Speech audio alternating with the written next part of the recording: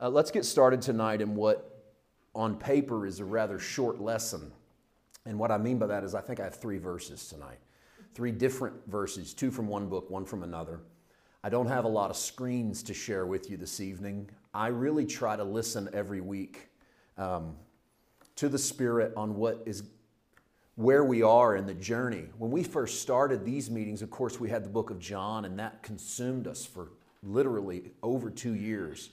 From there, moving on to 1 John, from there, moving on to the Sermon on the Mount. We had this plan every week that you could look out ahead on the calendar and say, yeah, based on our speed, we'll still be in that book, we'll be in that chapter. And we never really tried to do that, but it happened that way. And then this summer, when the Holy Spirit started really impressing on me to look at the church, we did that through the book of Acts, and we've let that do what it wants to do. What happened is that we ended up with that lesson. I'm just trying to paint why we're here. We ended up with that lesson on principalities and powers and how the church has been given the mission that is not the mission we've often picked up, because a lot of times the church thinks their mission is to save the lost and grow. And so we're always about trying to see people, get people saved and make the church bigger. And I'm not throwing rocks at the church. I love the church, but you know as well as I do that a lot of times what we mean by get people saved is get people to agree with our doctrine and get all that other junk out of them from the other places they've been going. And once we get them sort of lined up with our way of thinking, and then our church can grow because we've got everybody that agrees with each other. And unfortunately what's happened, I think, in the church is that we have this almost Christian confidence that borders on cockiness, in which we don't have any questions about anything. And I think the worst way to grow spiritually is to stop asking questions. Because when you stop asking questions, you stop wrestling for answers. If you've already got all the answers, there's no questions to ask. And unfortunately, sometimes we have church in America like we don't have anything to ask. And I'm glad to see an environment that is starting to shift. Sitting in this room, sitting in other rooms, talking to believers and listening to them wrestle out hard topics, listening to them wrestle with questions. And it means that the church is growing.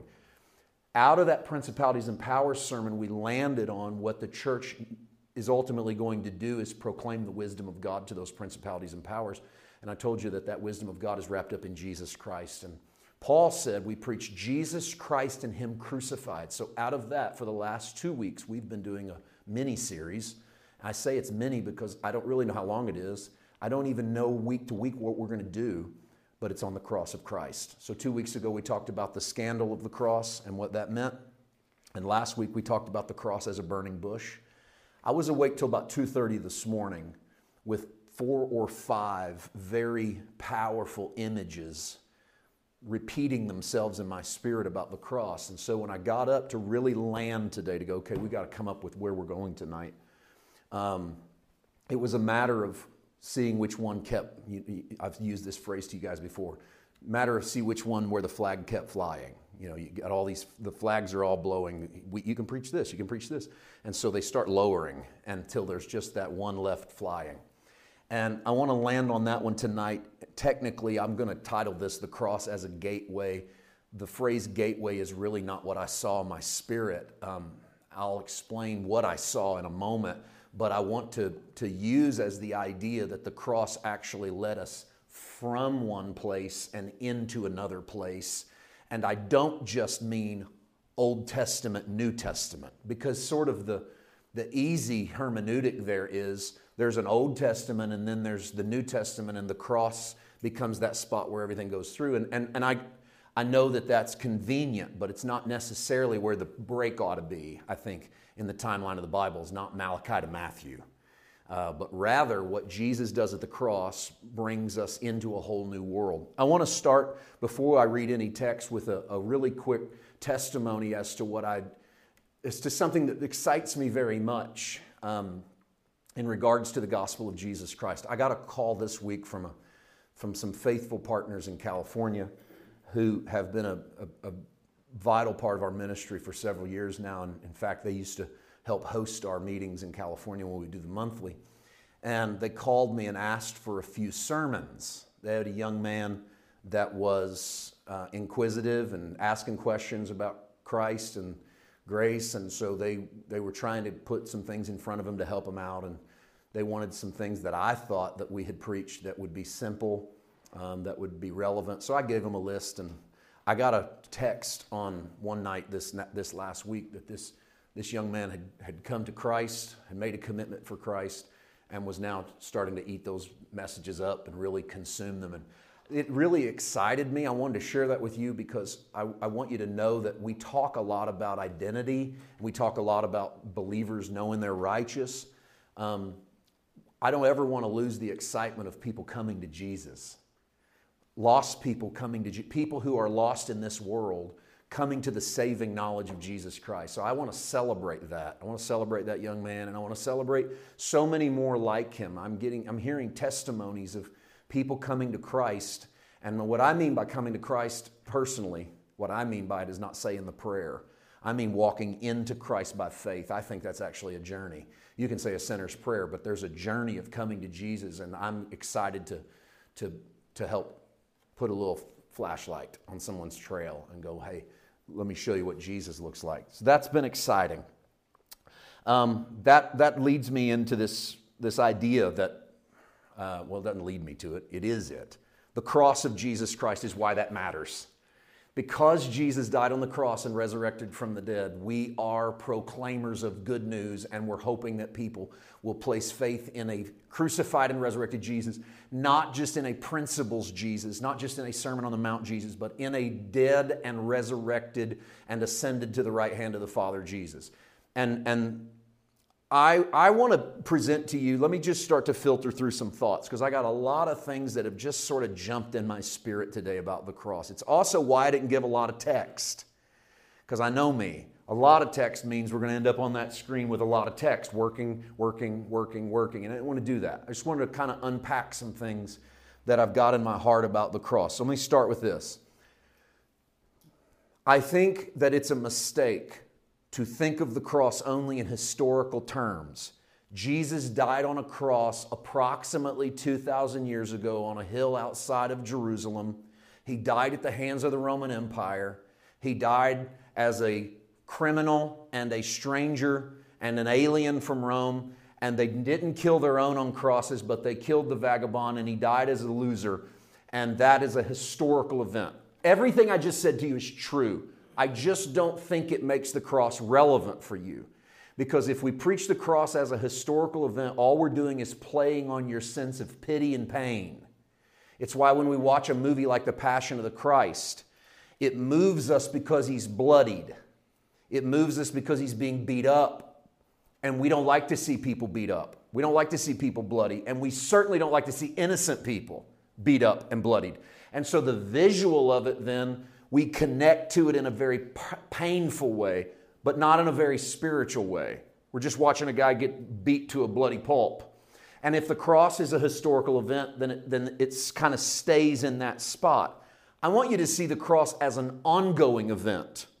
And that's very difficult to land on because we're not watching Jesus die out here on a cross. We know he died on a cross. He's not going to die tomorrow on a cross. So how is it an ongoing event? Let me hit pause on that for a moment and try to explain it by using the book of Revelation. Okay? The book of Revelation, for a lot of people in the church, is a book about what's going to happen on planet Earth in the next few days, weeks, months, years, decades. And depending on how passionate you are about futurist eschatology, it's a book that might be happening right now on the news and is probably going to happen in the next week or month or whatever. Most of my Christian walk, that's how Revelation's been presented to me.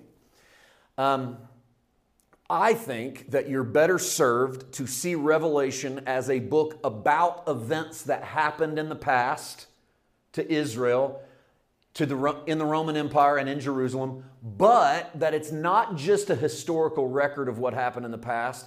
It's also a warning of what is going to happen to any of God's people that live under the shadow of an empire.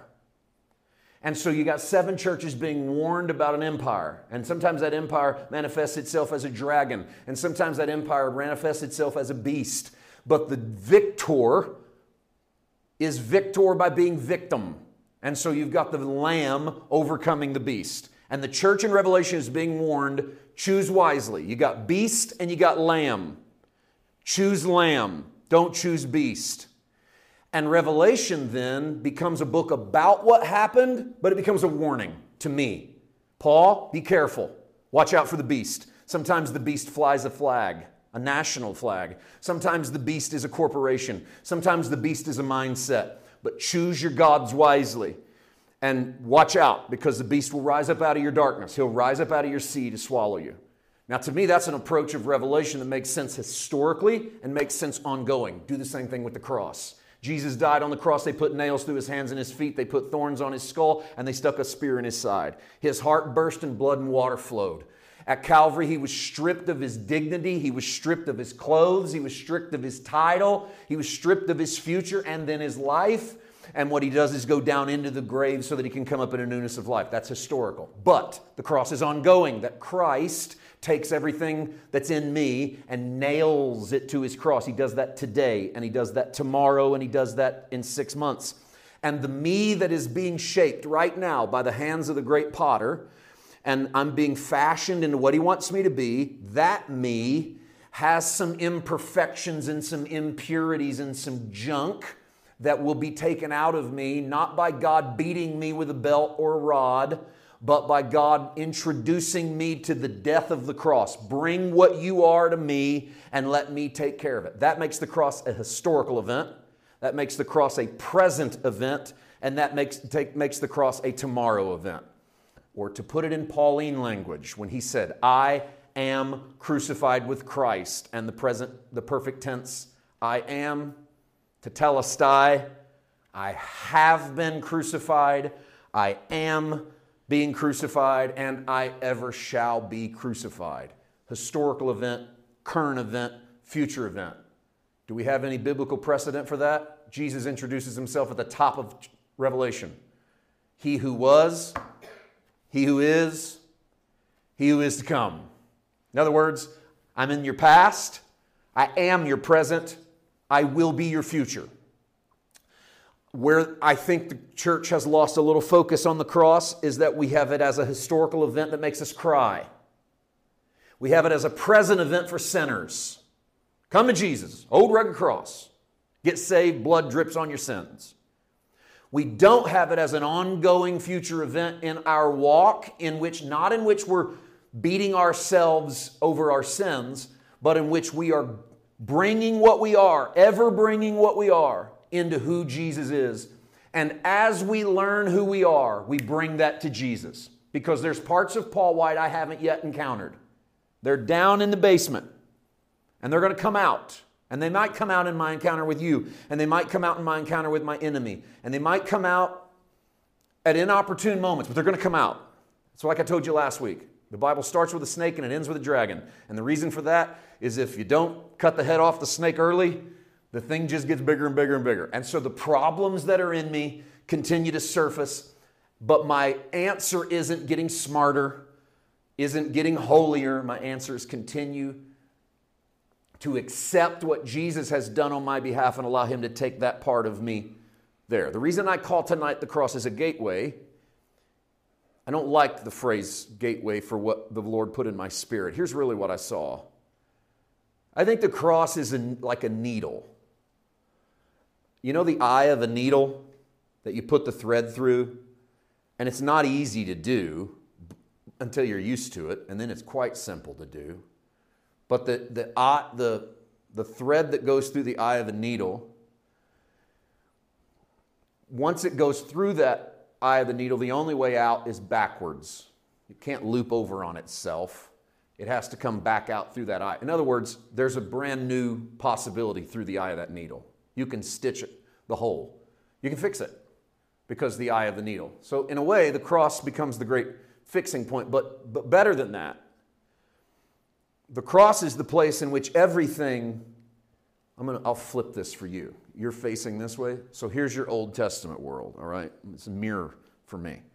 Your Old Testament world, and then the cross of Jesus Christ, and then what you and I would know as the new covenant, what some people might even call the present kingdom. Okay. Your entire body of the Old Testament, your entire body of the history of man's encounters with God, everything from from Exodus to Sinai all the way through the prophets, is really heading towards this climactic event that is the death of Jesus Christ. It's not heading towards the climactic event of the birth of Jesus Christ, even though they thought it was. They thought they were looking for a Savior in a first advent. It's why they missed Him, because they didn't take into account things like Isaiah 53. He was wounded for our transgressions. He was bruised for our iniquities. The chastisement of our peace was upon Him. Who can declare His generation? And in that, we're talking about someone who is dying. We're talking about someone who is paying a price. Then the cross becomes the place through which all of it gets pulled. You can distill the entire Old Testament world down and squeeze it through the eye through the cross, which I call the needle. The eye of the needle is the resurrection, the opening out of which something explodes into a new world. So this whole body, the law, the prophets, the Psalms, the Bible, Israel's story, Gentile story, all of it distills down into a man. And it's not that hard to find when you start looking for Him back here. Because if you start looking for Him, then He becomes the tree of life in Genesis. He becomes the deliverer in Exodus. He becomes the Passover lamb. He becomes the way through the Red Sea. He becomes the rock that kills Goliath. He becomes Ezekiel's wheel in the middle of a wheel. All of these stories start to say Jesus, Jesus. He's the fourth man in the fire for Shadrach, Meshach, and Abednego. You see it through the prism of the cross. Only when you start to look through the cross do you recognize, oh, that was Jesus, that was Jesus, that was Jesus. Maybe my terminology is wrong. It wasn't Jesus. He's not Jesus till He's born. There's Christ. There's the Son of God. There's the Son of God. There's the Son of God. I've always thought it was kind of funny that the person in the Old Testament that actually saw Him and called Him Son of God was a heathen. A heathen king throws Shadrach, Meshach, and Abednego in a fiery furnace and goes, how many people do we throw in there? And they go, 3. He goes, and why? I see 4. And the 4th looks like the Son of God. That's interesting. That's fascinating. Sometimes the insight, by the way, of the world is even tighter than the insight of the church. It's like Pontius Pilate, behold the man, when he introduces Jesus. And that might be the perfect introduction of Jesus. The man, the new Adam, the last Adam.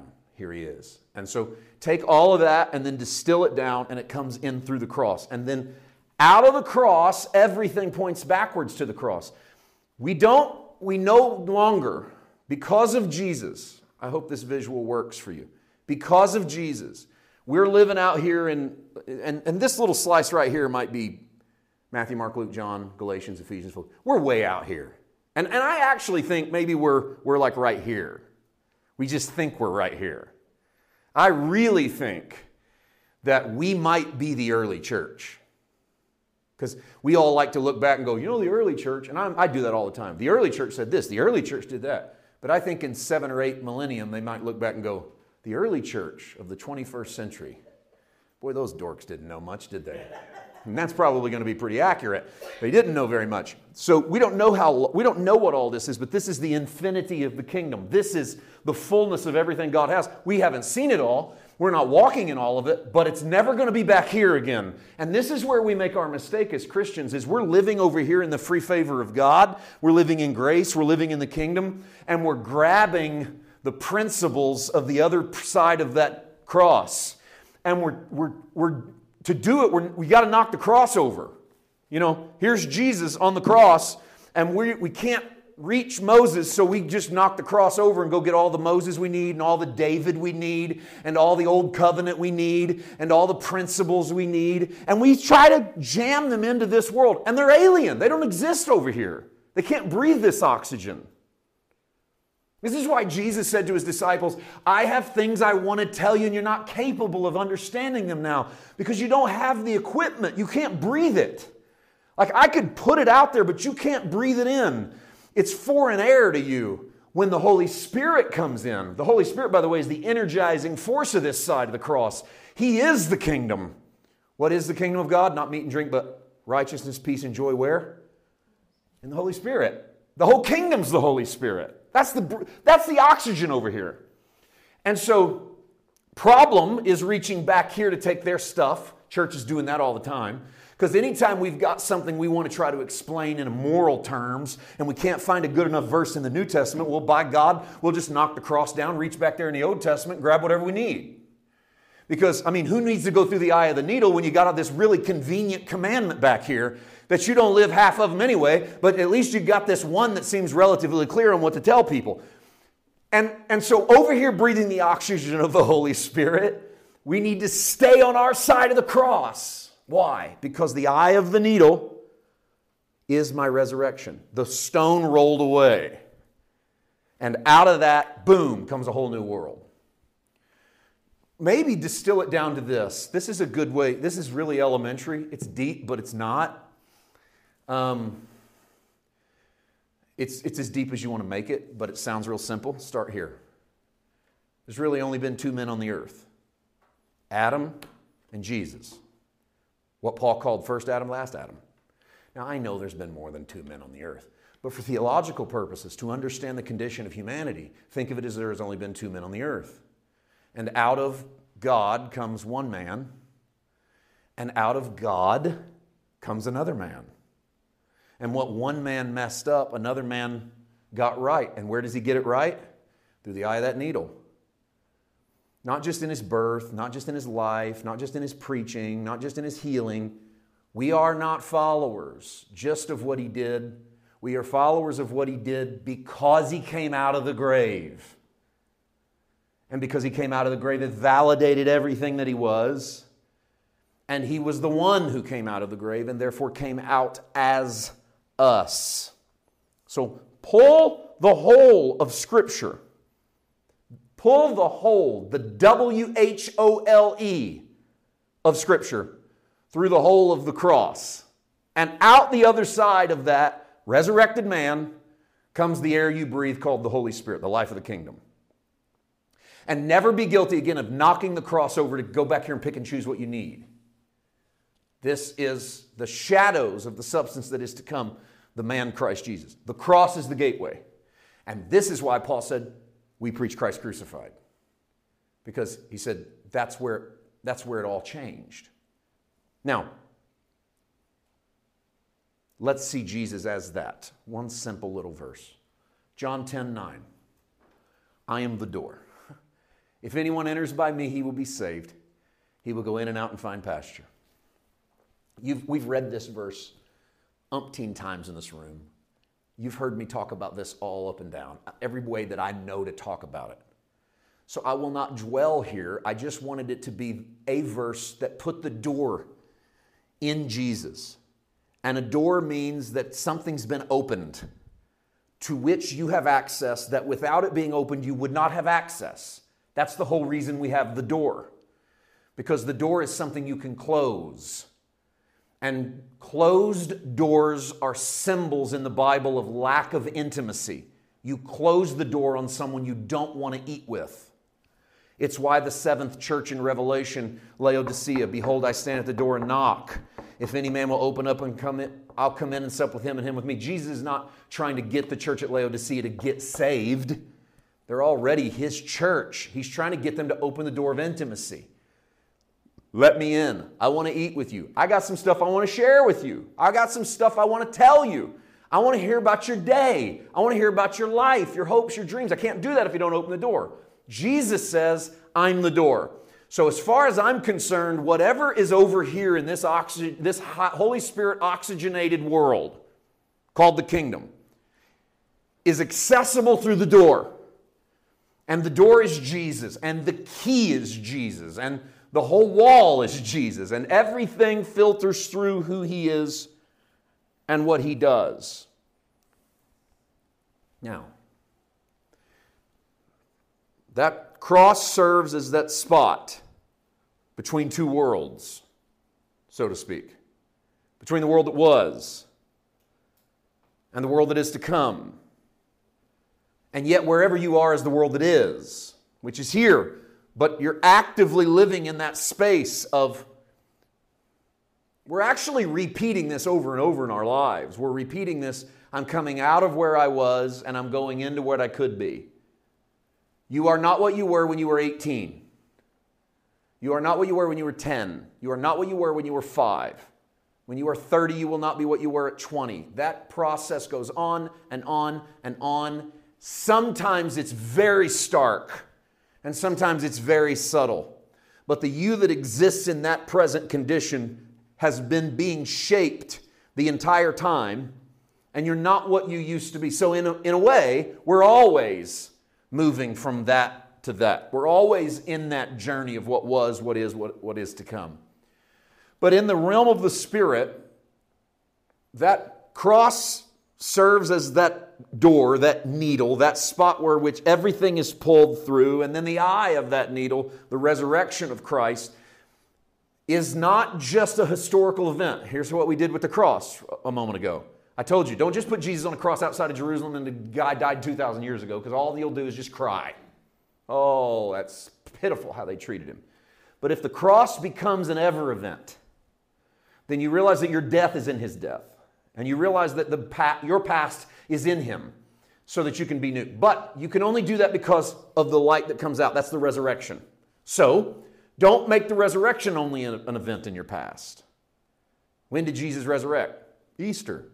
3 days after he died. And then what happens a lot of times in the church is we preach our only resurrection sermon on Easter, which is unbelievable when you consider it is who we are. We are literally resurrected people. And I did not accidentally use the word literally.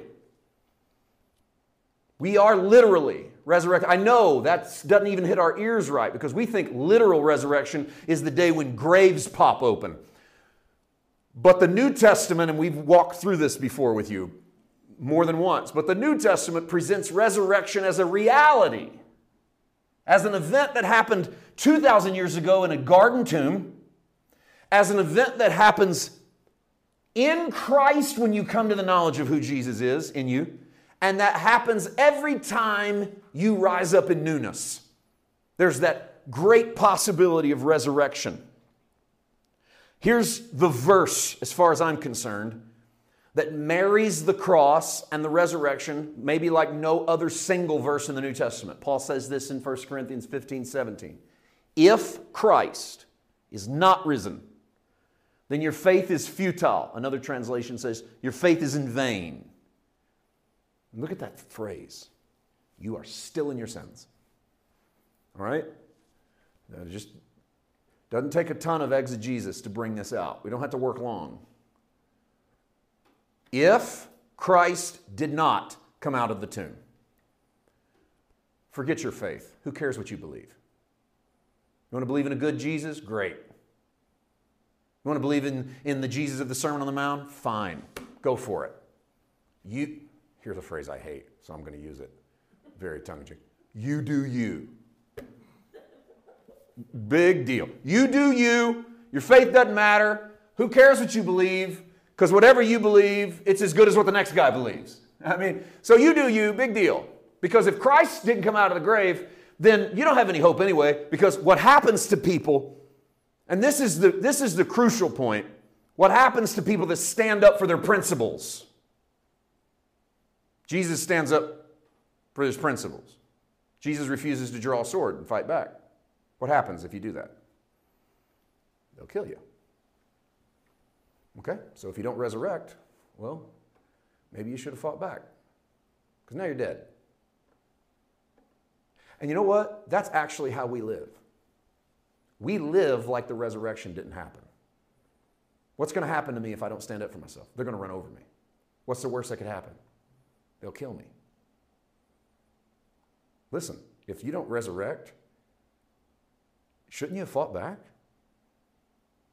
I mean, if there is nothing on this side of that, there's the cross, and everything's been building up to it. This is death right here, by the way. And there's nothing over here. Fight back. Live as long as you can. Jesus was doing the wrong thing. I think we actually live like we don't believe in resurrection. We live like we believe what we're supposed to do is win, crush the opposition, Overcome them at all costs. Jesus steps into his death with the full knowledge that he will be resurrected into his Father. How do I know he knew? Because he kept saying it to his disciples. I'm going away, but don't worry, I'm going to come back. I'm not going to leave you orphans. In fact, I'm going to come back in 3 days. The sign of the prophet Jonah, 3 days and 3 nights in the belly of the whale, so shall the Son of Man be in 3 days and 3 nights in the heart of the earth. He said it over and over again. He kept saying to them, this isn't the end. And they keep facing death with violence. They're pulling swords and cutting people's ears off in the garden. And Jesus has been saying to them, you don't get it. We're supposed to lay this down. We get rid of one so we can pick up the other. You can't pick up the other unless you lay this down. It's why in John 17, Jesus is excited to pick up the glory that he had with the Father. He goes, I'm ready to be glorified with you again. I know there's something on the other side of this. So if Christ didn't rise, then who cares what you believe? Because then this is the real kicker on that. You're still in your sins. Because the reality is, stay with me here, the cross did not take your sins away. If Christ isn't risen, your faith is futile, you're still in your sins. What the cross does is a lot of stuff, one thing of which is sin and evil is judged at Calvary. But what good does that do you? But because Jesus rises, then if his death truly becomes your death, then his resurrection must have become your resurrection. And if he is resurrected into a newness of life, then your sins stayed at the cross right here so that the new you could come out on the other side. Where are your sins? At the cross. Let's get a little metaphysical here. How long ago did Jesus die on the cross? 2,000 years ago. You hadn't committed one sin yet. You weren't even born. And yet all of your sins died with Jesus on the cross. How is that possible? Because in the economy of God, there's only been two men on the earth. He sees mankind and man's failure, and he becomes a man. And at Calvary, he becomes the new man on the earth. And if any of you be in Christ, old things are passed away, all things have become new. Where's your sins? Right there. You're not carrying them, they're in Christ. Well, why am I affected by them? Because you're in the natural realm and you do stupid things. But I mean, where are your sins as far as their judgment? Right there, in Christ. To me, that is a powerful reality, but I want to pump the brakes for a second, simply for this cause.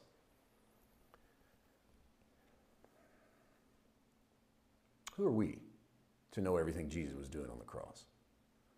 I don't know everything Jesus was doing on the cross. I mean, the reality is that it looks very much like at the cross, the Roman Empire crushes a bug. Something that had been just at worst a bee in their bonnet. And he wasn't really that big of a deal. It's not like he had an army. He was just a dude that kind of got on somebody's nerves and they killed him. Big deal. The cross was another stranger dying next to the road. Rome probably killed 500,000 of them in their day or more. So maybe the cross is just losers lose. The cross is also, for purposes of Israel's sacrificial system, it happens at the evening sacrifice, at the time when you kill the second lamb of the day. And in that, Christ becomes a lamb whose blood is for a new exodus. That you wipe the blood of Jesus on the doorposts of your heart, the door mantle of your heart, and when I see the blood, I will pass over you. And so the cross becomes a lamb. Is that all it is? Well, Jesus says, I go to the cross now that I come into this world for this cause, to be judged. And if I am judged and lifted up, I'll draw all of it to me. So the cross becomes sort of a lightning rod. It becomes the place where judgment happens. According to Zechariah, the cross is the place where God breaks his covenant with Israel. Give me 30 pieces of silver, I'll snap the old covenant. We'll enter into a new covenant. So the cross is a bunch of stuff. What I won't do anymore is tell people what the cross is not. Let me give you an example. I'm going to tell you something that helped me, that I would never preach today. All right? It helped me. When I came into the knowledge of the finished work, it helped me. It sounded like this. God poured out his wrath on Jesus at the cross so that God will never pour his wrath out on you. That helped me. When I came into the fullness of grace, it helped me to see that God, who had been mad at me because I'm a sinner, took his anger that was going to hit me and redirected it to Jesus and hit Jesus at Calvary, smitten of God and afflicted, and killed his own son so that I could live. That helped me a lot. And I'll tell you why it helped me. It helped me because I'd always saw God as mad. My entire life, God was ticked off. He's mad at you for your actions. He's mad at you for your inactions. Sins of commission, sins of omission. He's mad at your laziness. He's mad at your lack of discipline. He's mad at your rebellion. He's mad at the way you're thinking. He's mad at the things you're doing in private. He's certainly mad at the things you're doing in public. He's mad at how you don't love people right. I had every category you could get God mad. He was mad, and he was getting madder all the time. And I saw stuff like Jonathan Edwards, Sinners in the Hands of an Angry God. I just thought that was just darn good preaching.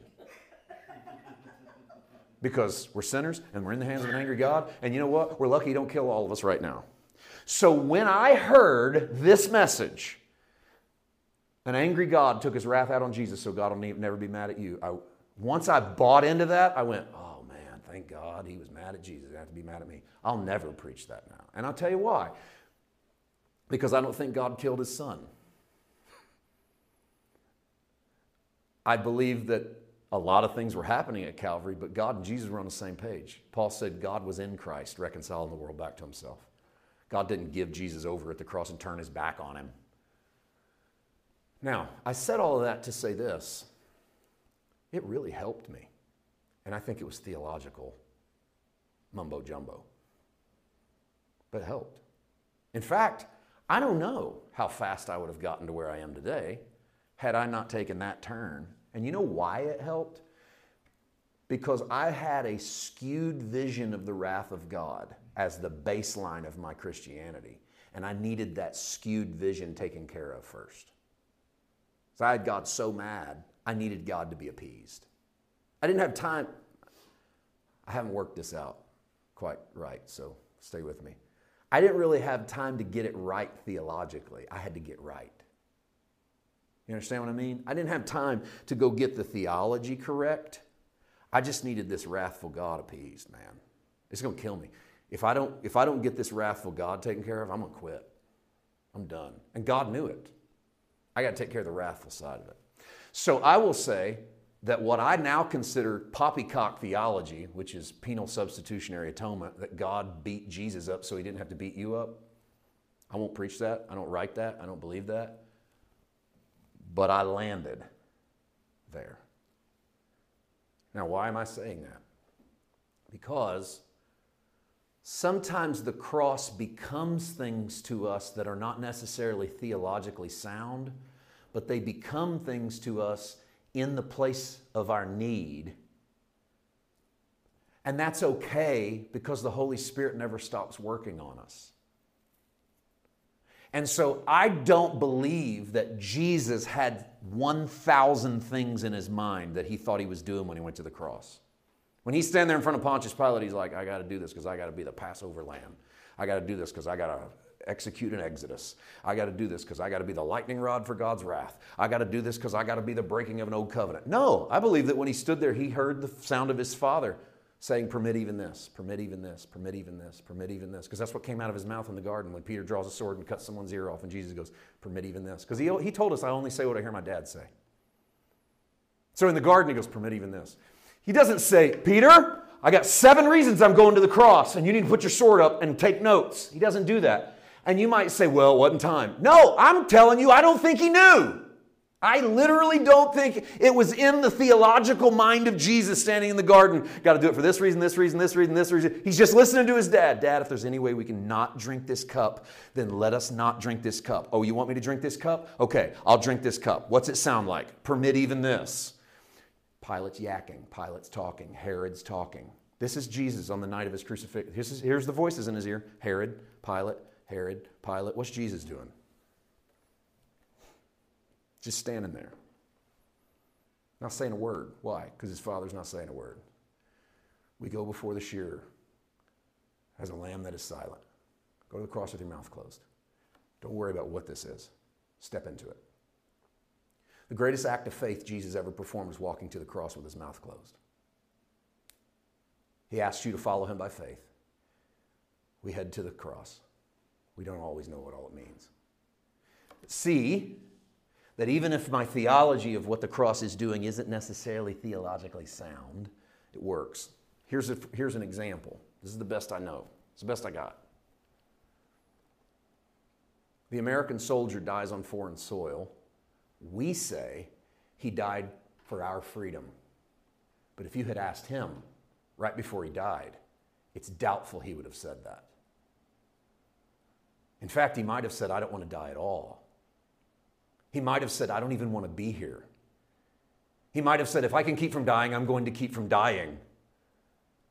He might have said, I was drafted against my will. He might have said, I turned left when I should have turned right.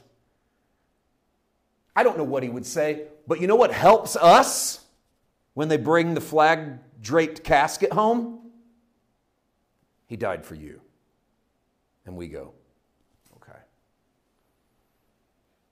Now, I'm not a political commentator, and I don't want to comment on whether or not that is appropriate for us to view the casket coming off the plane that way. But you know for a fact that framing it helps us give an understanding that whether or not that was the way it was, it gives us an understanding of what it is. I think the cross is similar. I know it's a weak analogy to ever compare anything to Jesus, but it's the best I have. There's a lot going on at the Calvary. I think the worst thing we can do is to take people's cross and beat them up with it. Oh, Jesus wasn't doing that at the cross. Jesus didn't take that away at the cross. God wasn't doing that at the cross. And we have become theological snobs. I mean, I see people on social media that fight about the soteriology of the gospel, about the Christology of the cross, about what Calvary was doing and what it wasn't, to the point that if I was marginal, I wouldn't even want to follow Jesus if this is what it's going to make me out to be. A snobby know-it-all by a bunch of people that weren't there when Jesus died. And the reality is what I'm really looking for is the Jesus that's on the other side of the cross anyway. Do I think he's alive? Okay, well, let's start there. What was he doing here at the cross? Well, it looks to me like he was dying. Yeah, but why? Well, he was dying. Where I want to land is the living of Jesus. So if you got all these bad ideas about why Jesus died, congratulations. Just run with them. Where you end up at the end of the day is the other side of the needle, man. It's a gateway into something bigger and better. The fact that Jesus is alive is what matters. And we're not serving a dead Jesus. We're serving a living Jesus. Let me read for you a couple of things and I'll let you go. This is Sergius Bulgakov, Russian scholar, Russian philosopher. His sort of seminal work, the Sophiology of Death, Essays on Eschatology, Personal Political. Don't worry about. Don't go look that up and try to read it. But it's there. Sophiology is a deep sort of doctrine about the nature of God. This quote, I thought, this popped to me. We can say that in this fullness of death, or more accurately, in the fullness of Christ's dying, the death of every human and of all humanity is included. If Christ redeems and raises every person, then it is only because he co-dies in every person and with every person. Please look at that line again. Pay attention. Let me reread that line. If Christ redeems and raises every person, it's only because he co-dies in every person and he dies with every person. That's the cross that was in your past, the cross that is in your present, the cross that is in your future. That's God dying as you. It therefore follows that Christ, glorified and sitting at the right hand of the Father, even now suffers and dies with the humanity whose collective suffering and death he once took upon himself and exhausted on Golgotha. He once took it upon himself, but if he's alive, he keeps taking it on himself every time you go through it. When you go through tragedy, he goes through tragedy. When you are abused, he is abused. When you are molested, when you are wronged, he is molested. He is wronged. When people go, where's God when this happened? Hanging between heaven and earth. So that at Calvary, whatever happens to you happens to him. And I don't mean what happens to you happened to him. I mean what happens to you happens to him. That's the power of the cross. And why it is a gateway into something bigger, something broader. I've quoted this one for you before, but it's one of my favorites. 1 Corinthians 15:22. As in Adam all die, even so in Christ all shall be made alive. What was the cross doing? It was a gateway to everyone getting to live. Jesus' death is the gateway to everyone getting to live. I want to close by reading to you something from my newest. I am done writing my latest book, Greater Than Jonah. I haven't written the conclusion. There's one human being on the earth not named Paul White who has read this book top to bottom, and that is Natasha. There are 2 other editors who are finishing the 11th chapter. I want to read to you from the 12th chapter. I want to read 2 paragraphs. This is no kind of shameless plug because I don't have anything to sell. It's not yet ready. It's just my thoughts landing Jonah on the other side of that experience, the other side of the whale ride, the other side of the shrub. Listen to this. Resurrection is the key. Without it, Paul said, we are still in our sins. To get to that resurrection, we must go through the keyhole of death, where a whole new creation is unlocked by the finished work of Christ. Real life, eternal life, is on the other side of that door. And it can be experienced now by those who enter by faith through the way of his death, just as Paul wrote to the Romans that we are baptized into his death and raised into his life. We now walk in newness of life. The sign of Jonah was his 3 days and 3 nights in the belly of the whale, a sign that Jesus said would be his also. That sign would be the only one offered to the evil and adulterous generation of Christ's day. Jesus would crash the party of death and take power by losing. Bursting into the heart of the earth, the abode of the dead, Jesus would win by the most unbelievable of ways. If you can't beat them, join them. Death could not be defeated. It always wins. So Jesus died and then resurrected, doing the one thing God had wanted to do all along.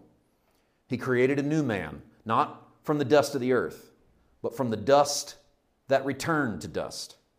Death was just a prelude, the lobby of the resurrection. And resurrection is the end game for God. By end game, I'm not referring to the final event, but the thing that God was doing all along. It could be summed up like this. Jesus did not come to make your life better or to fix your problems. Jesus came to raise the dead. Man, I believe that.